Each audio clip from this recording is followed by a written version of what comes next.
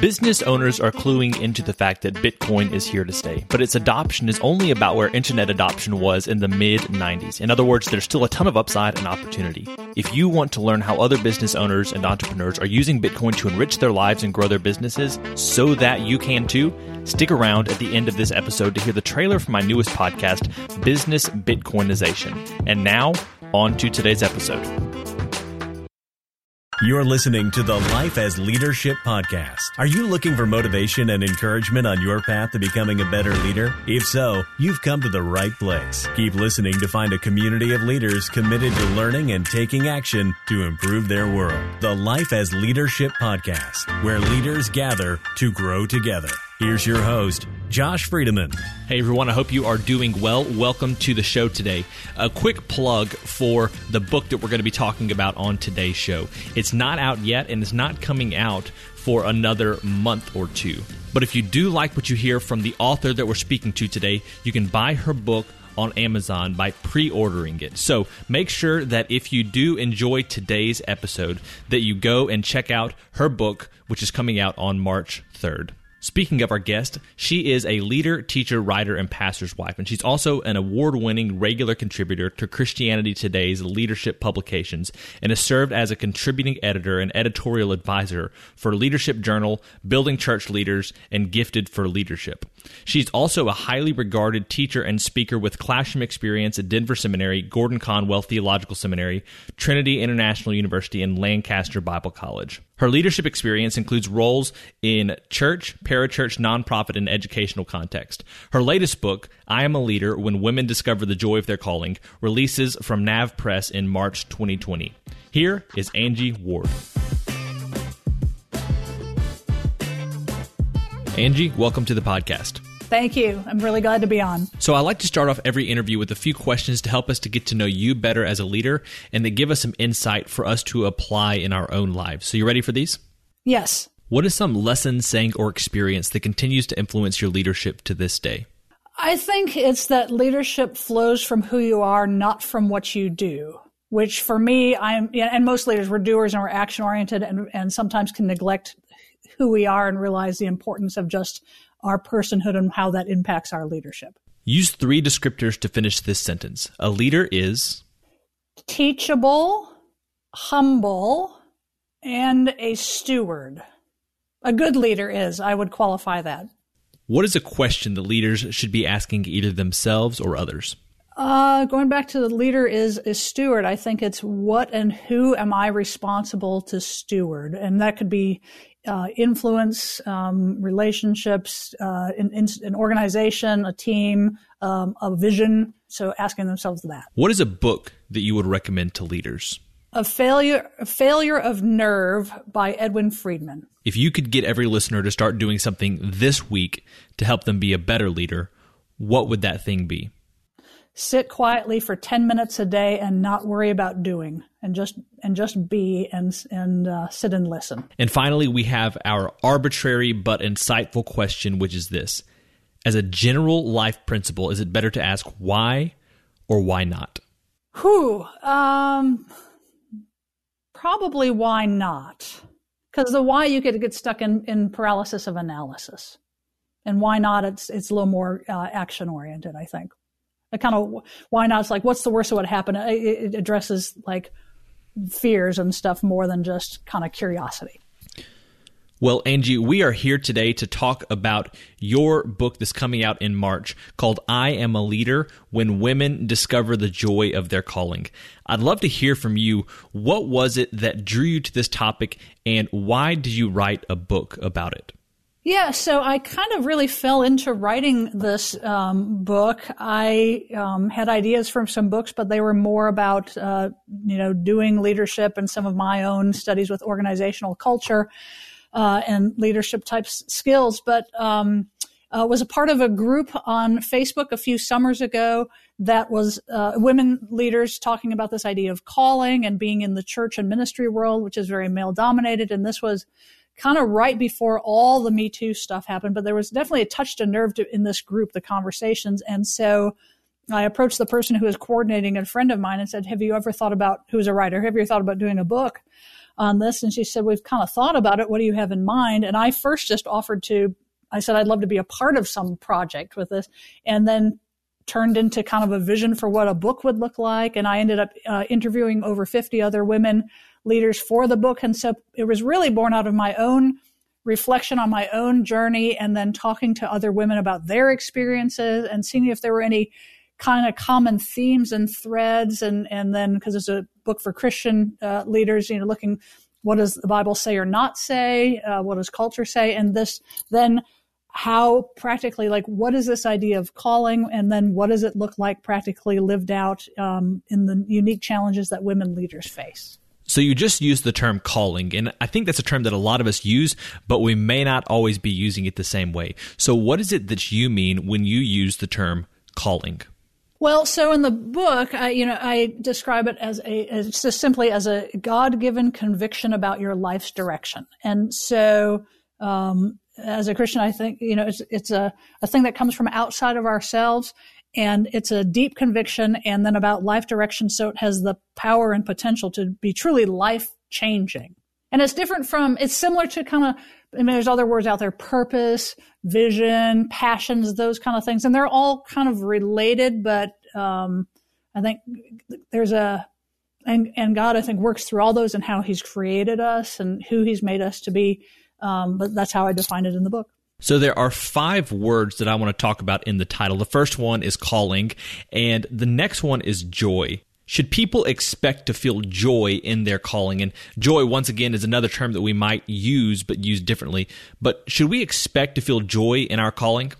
Yes and no. I think if you're following your calling, sometimes it's hard and it's hard work, but I think there's a joy in kind of a deep-seated conviction, again, back to the definition of this is who I am and this is what I'm supposed to be doing. And so sometimes, no, it's not always fun, but I think there's a joy in, like, I'm doing what I was made and called to do.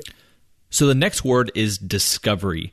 Now, I imagine that your book is meant to help out with people's discovery of their own calling, but what I'm wondering is this the book that documents your own discovery, or is it the book that you wish you had so that you could have made this discovery earlier? Yes, to both. Yeah, absolutely. It's the one I definitely wished I had. There are so many voices that women hear, externally and internally, that we allow to kind of dictate, this is what I should be or should not be or can be or cannot be. And so, in the book, I talk about my own discovery process. Like I said, I talked to other women and kind of what was their discovery. And the title, I know we're working backwards, but the title, I Am a Leader, actually comes out of kind of an aha that I had in, I would say, early to mid 30s, where I finally realized why in some ways I didn't always quite fit with, like, traditional women's roles or expectations, especially in the church world, and being a pastor's wife. And so just realized, like, I am a leader. So this discovery of this is who I am. It's not just based on a role that I'm in or a position or a title. I mean, that's like my abilities and my gifts and my wiring. All of that is like, I felt like I discovered who I truly was. What did that discovery look like, and what is the process that you went through there? Wow. Well, I talk about it obviously more in the book, so that's my shameless plug to read it if you want to know the rest of the story. But briefly, I started working with youth students, teenagers, high schooler students, and then that was through just seasons of life and being a young mom and having young boys at home. Season where I wasn't doing that, and I was like, what's next? Because I went to graduate school training for a career in vocational, ministry or church work, and wasn't having opportunity to do that, and felt this internal tension between, like, I know being a mom and, wife and all that need to be some of my priorities, but I never felt like that other part of me was, that calling or whatever, was lifted from my life to do the ministry world, and kind of wrestle with what that looked like. And so during this kind of, I felt sort of a wilderness season of about a couple of years, I'd just take time. My husband would come home, take the kids for an afternoon, and I'd go to our local Barnes & Noble bookstore and just journal and kind of reflect. And so it was kind of in a process of that and looking back on my life and to that point and which things had brought me the most joy, as we talked about, and fulfillment and energy, and not just productivity in terms of busyness, but the most impact, I guess, to others and to the world, and realized it was this leadership, and in particular working with and developing other leaders.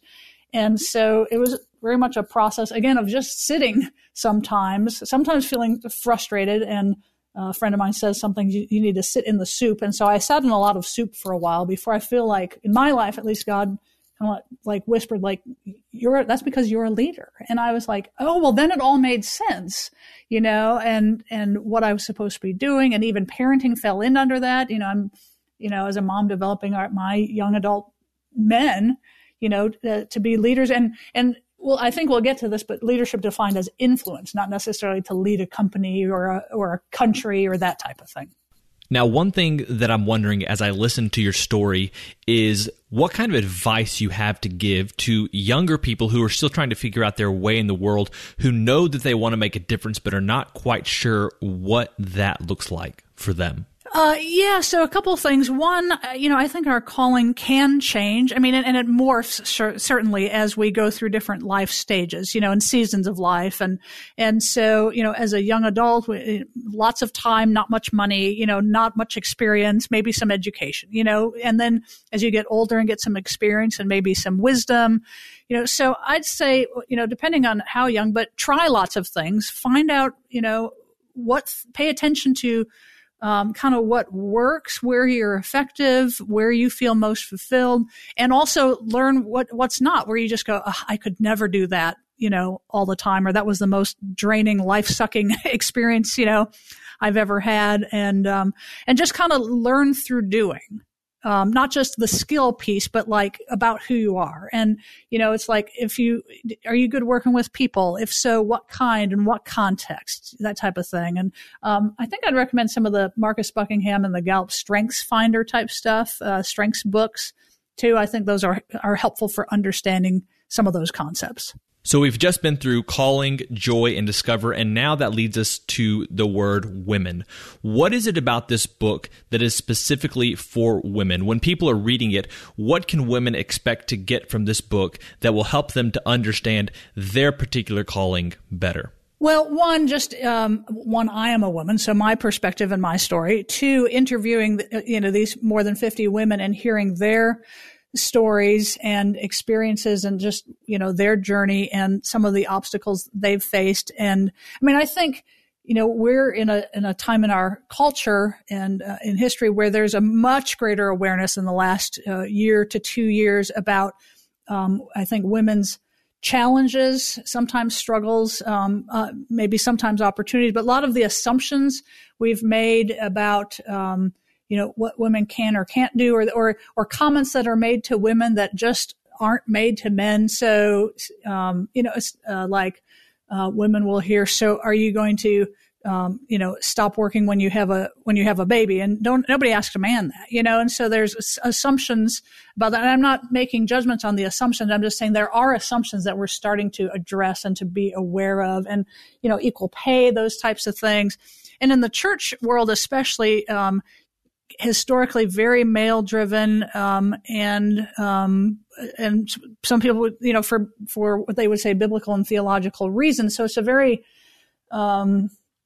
if a woman says, I am a leader, but they're told, no, you're not, or or that's not okay or not right even, leads to a lot of internal tension and potentially external tension, with the people you're around as well. And so in the book, I just frame it all in light of, what are the unique challenges that women experience, whether it's, how a woman's marriage affects their working out of their calling, like for my husband and me, with him being a pastor and me also having a graduate, seminary degree. We thought it would have more opportunities for both of us. And instead, sometimes it's curbed or, put lids on for both of us.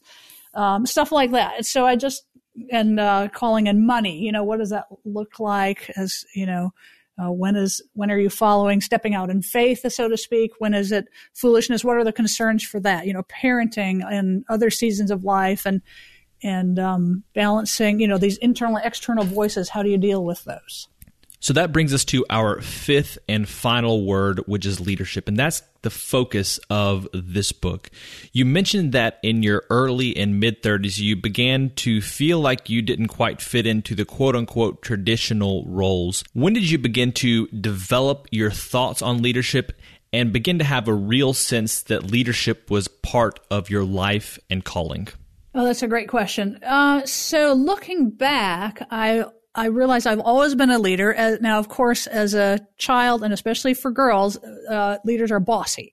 And so I was characterized as bossy, and bossy is a bad thing. And so, but as I began to reflect and take away my own judgments of, and these negative connotations, I realized I have some abilities in coordinating and organizing and building teams and seeing things out in front and how to get there.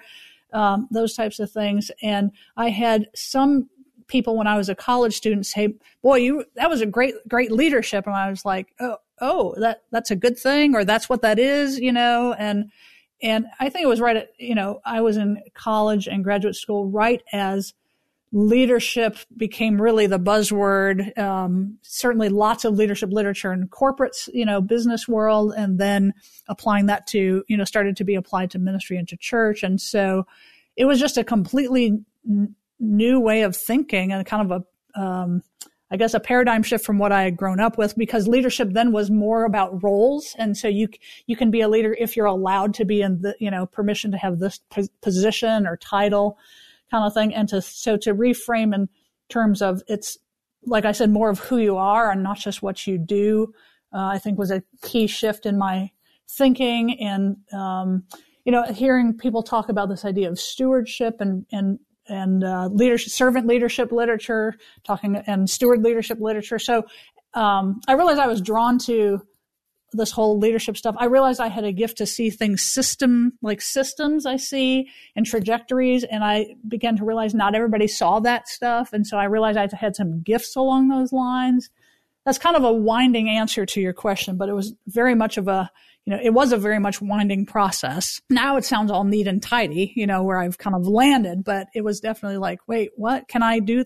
Who am I? What, how does this work? You've talked around this idea and hinted at your answer to this already, but I'd like to hear from you. What is it that you think leadership is? How do you define it? Because you've already talked about how leadership is not just about what you do, it's also about who you are. So if someone were to come up to you and say, Angie, what is it that you think leadership is? What does it mean to be a leader? Is there a nice, succinct answer that you would be able to give them? There is, because I teach this. And so in having my students try to come up with a definition, I figured I probably had to do the same work myself. So, ultimately leadership is influence. But the way I define it, in a classroom, I'll say leadership is influence on people to movement toward a vision. And so there's this influence piece. It can be positive or negative. Gang leaders have influence, not necessarily in, positive directions, or political leaders or even our influence, in our friendships. And then, so influence on people, as opposed to, I kind of think of continuum between leadership and then management kind of in the middle, which is more hands-on a lot of times, and then administration, which not necessarily a people component to that. So there's people, but that could be a corporation or a whole organization or a political entity. It could be a family. It could be just in relationships in a friendship or a one-on-one type of thing. So there's an influence with people that we've been given, whether by title or just by personal, relationship influence. So influence on people to movement. So if you're just standing there, there's no leadership. There has to be some movement. But again, that could be forward, backwards. It could be sideways, but then toward a vision. And so whether that's an organization or whether that's an individual, it's like, here's where we're trying to go. There's some end goal, and it could be take the next step. And it could be some people are good at seeing 20 years out and with large, groups of people or large systems. So influence on people to movement toward a vision. And in the book, I just talk about leadership being influence. And so I'm trying to get beyond this. Well, I'm not a leader because I'm not in charge of, and I'm not the top of the organizational chart, that type of thing. It's like the question is not whether we have influence, but with whom. And again, back to that stewardship and how are we going to steward that influence and, use it for positive ways and for good in society and their lives, our lives. And I'm so glad you brought that point up because that is one of the foundational principles of this podcast. Leadership is not just about the roles and the positions that you have, but it's the way that you live your life. And I think the more that people understand that, the more influence they can have in the lives of others and the greater their impact can be in this world. It kind of demystifies or mythologizes, it's like this, and that comes from kind of corporate understanding around the turn of the last, 100 years ago and these great titans of industry kind of thing. But leadership is often much more organic than that. Absolutely. Now, something that you've mentioned a couple different times is the idea of systems. And like you suggested, it's something that comes easier and more naturally to some than others. But it's such an important thing for leaders to make sure that they have systems in their organizations or in their lives to make sure that things operate more effectively. I know it comes more naturally to you, but do you have any tips for leaders as to how to work systems effectively into their lives? Well, first of all, just there's systems everywhere. You're a part of systems, and you have influence in those systems, and those systems act on us as well. I mean, it goes both ways. In the book, I say that our, God-given calling is lived out in the reality of human systems. So that we just see them everywhere. So, even in creation, the solar system, and family systems. And so the thing about a system is every change changes everything. So there's always ripple effects throughout the system, no matter how large or small. You may not even know where those ripples are coming from. And they create a lot of times emotional responses, but you don't realize. So creating systems, people who, I'm just a highly systemized person. I like creating structures, systems. I'm good at it, that type of thing. Other people may need more external structure or systems, and so finding the ones that work that are not so burdensome that you just ignore them entirely, but I think first thing is just that systems are important. Systems can be valuable and helpful. Systems can also be anchors. I work in higher education, hugely bureaucratic, lots of things have been built on top of each other. And so, sometimes it's hard to cut through all the bureaucratic red tape, that type of thing. So, but just more of an awareness of systems that we're not just individuals. We're part of very complex systems everywhere we are. Now, one other thing that I wanted to bring up that you said at the very beginning of the interview was a recommendation for leaders to sit and rest and not necessarily do anything. And that is, I think, only the second time that's been recommended on this podcast. Doug Hirschberger back in episode 10 talked about it.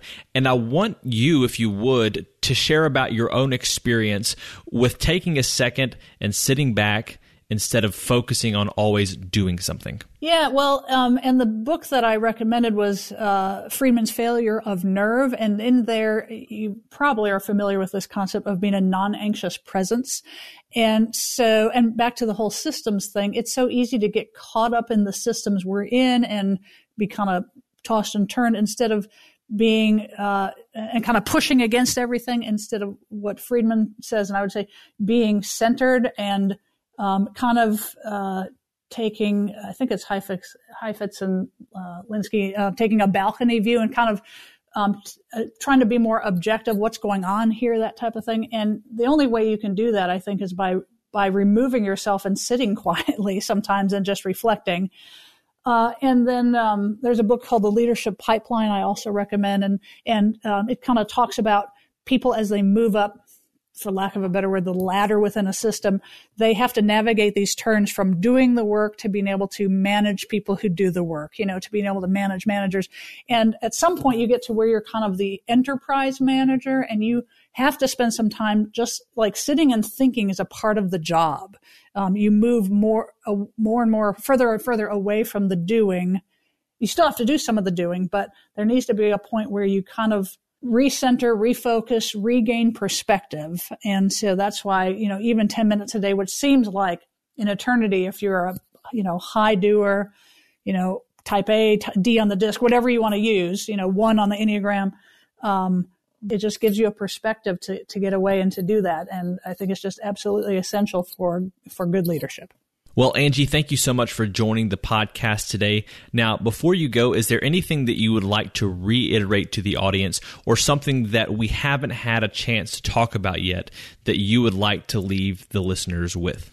Not really. Just that, leadership flows from who you are, not what you do. And the more we can sit with that and become a non-anxious presence, aware of our own emotions and, baggage and stuff we bring into stuff, I think there's tremendous, power in a good way, and very attractive in a centered leader. People are just drawn to those type of people. And so I'd encourage listeners to continue to work toward being that type of person. Angie, where can people go to learn more about you and your work and your book that's coming out at the beginning of March? The best place is my website, which is kind of the central, HQ for everything, and it's angieward.net.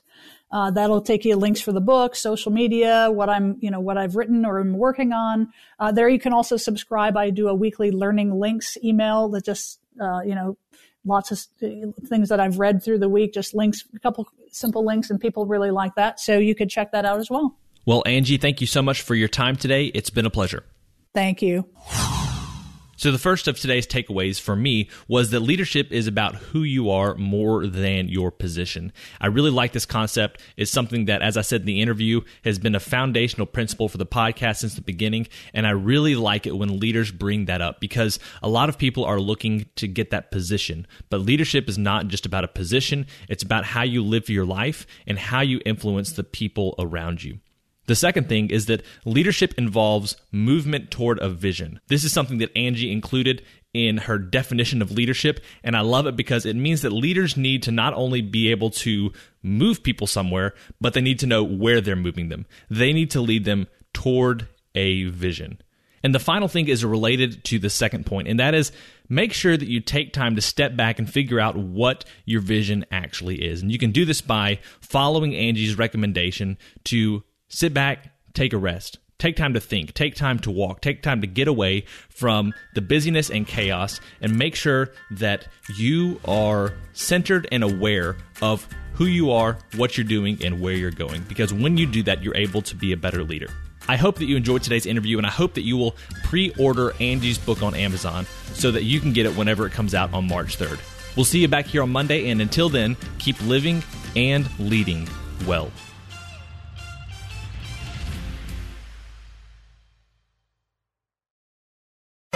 Hey, thanks for checking out this trailer for the Business Bitcoinization Show. My name's Josh Friedemann, and I'll be with you each episode interviewing business owners about how they're using Bitcoin to enrich their lives and grow their businesses. You might be wondering about the name, and I'll get to that in just a second, but first, let me tell you a little bit more about the show and who it's for. Unless you've lived under a rock for the last decade, you've heard of Bitcoin by now. And if you're like me, you heard about it a while ago, but didn't do anything about it until the last couple of years. Then one day, for whatever reason, it finally clicks. And after that, you enter the Bitcoin rabbit hole, as they say. And the deeper you get, the more you see the value of Bitcoin. But maybe you're not there yet. Maybe you don't know much about Bitcoin, but are interested in learning more. Either way, this show can help you. Each episode will introduce you to an executive or entrepreneur who's using Bitcoin, the hardest money on planet Earth, to improve their life and their business. So, what's with the name? Well, it's a play on the term hyper-Bitcoinization, which is used to describe the eventual rapid adoption of Bitcoin as other currencies get weaker and weaker in relation to it. When you compare a seemingly never-ending supply of dollars to a hard cap of 21 million Bitcoin that will ever exist, it feels like only a matter of time until hyper-Bitcoinization happens. The good news is we have the opportunity to be on the front lines of creating a new and frankly better system. Whether you're already sold on Bitcoin and it feels like I'm preaching to the choir, or you're curious to learn more, Business Bitcoinization will help you understand how you and your business can be prepared to take advantage of the massive productivity and wealth that Bitcoin will enable. If Business Bitcoinization sounds like a show for you, go ahead and subscribe. Obviously, you can subscribe in whatever podcast app you're using right now, or go to www.bizbitshow.com/listen. Once again, that's www.bizbitshow.com/listen. I'm looking forward to sharing more soon, and until then, keep living and leading well.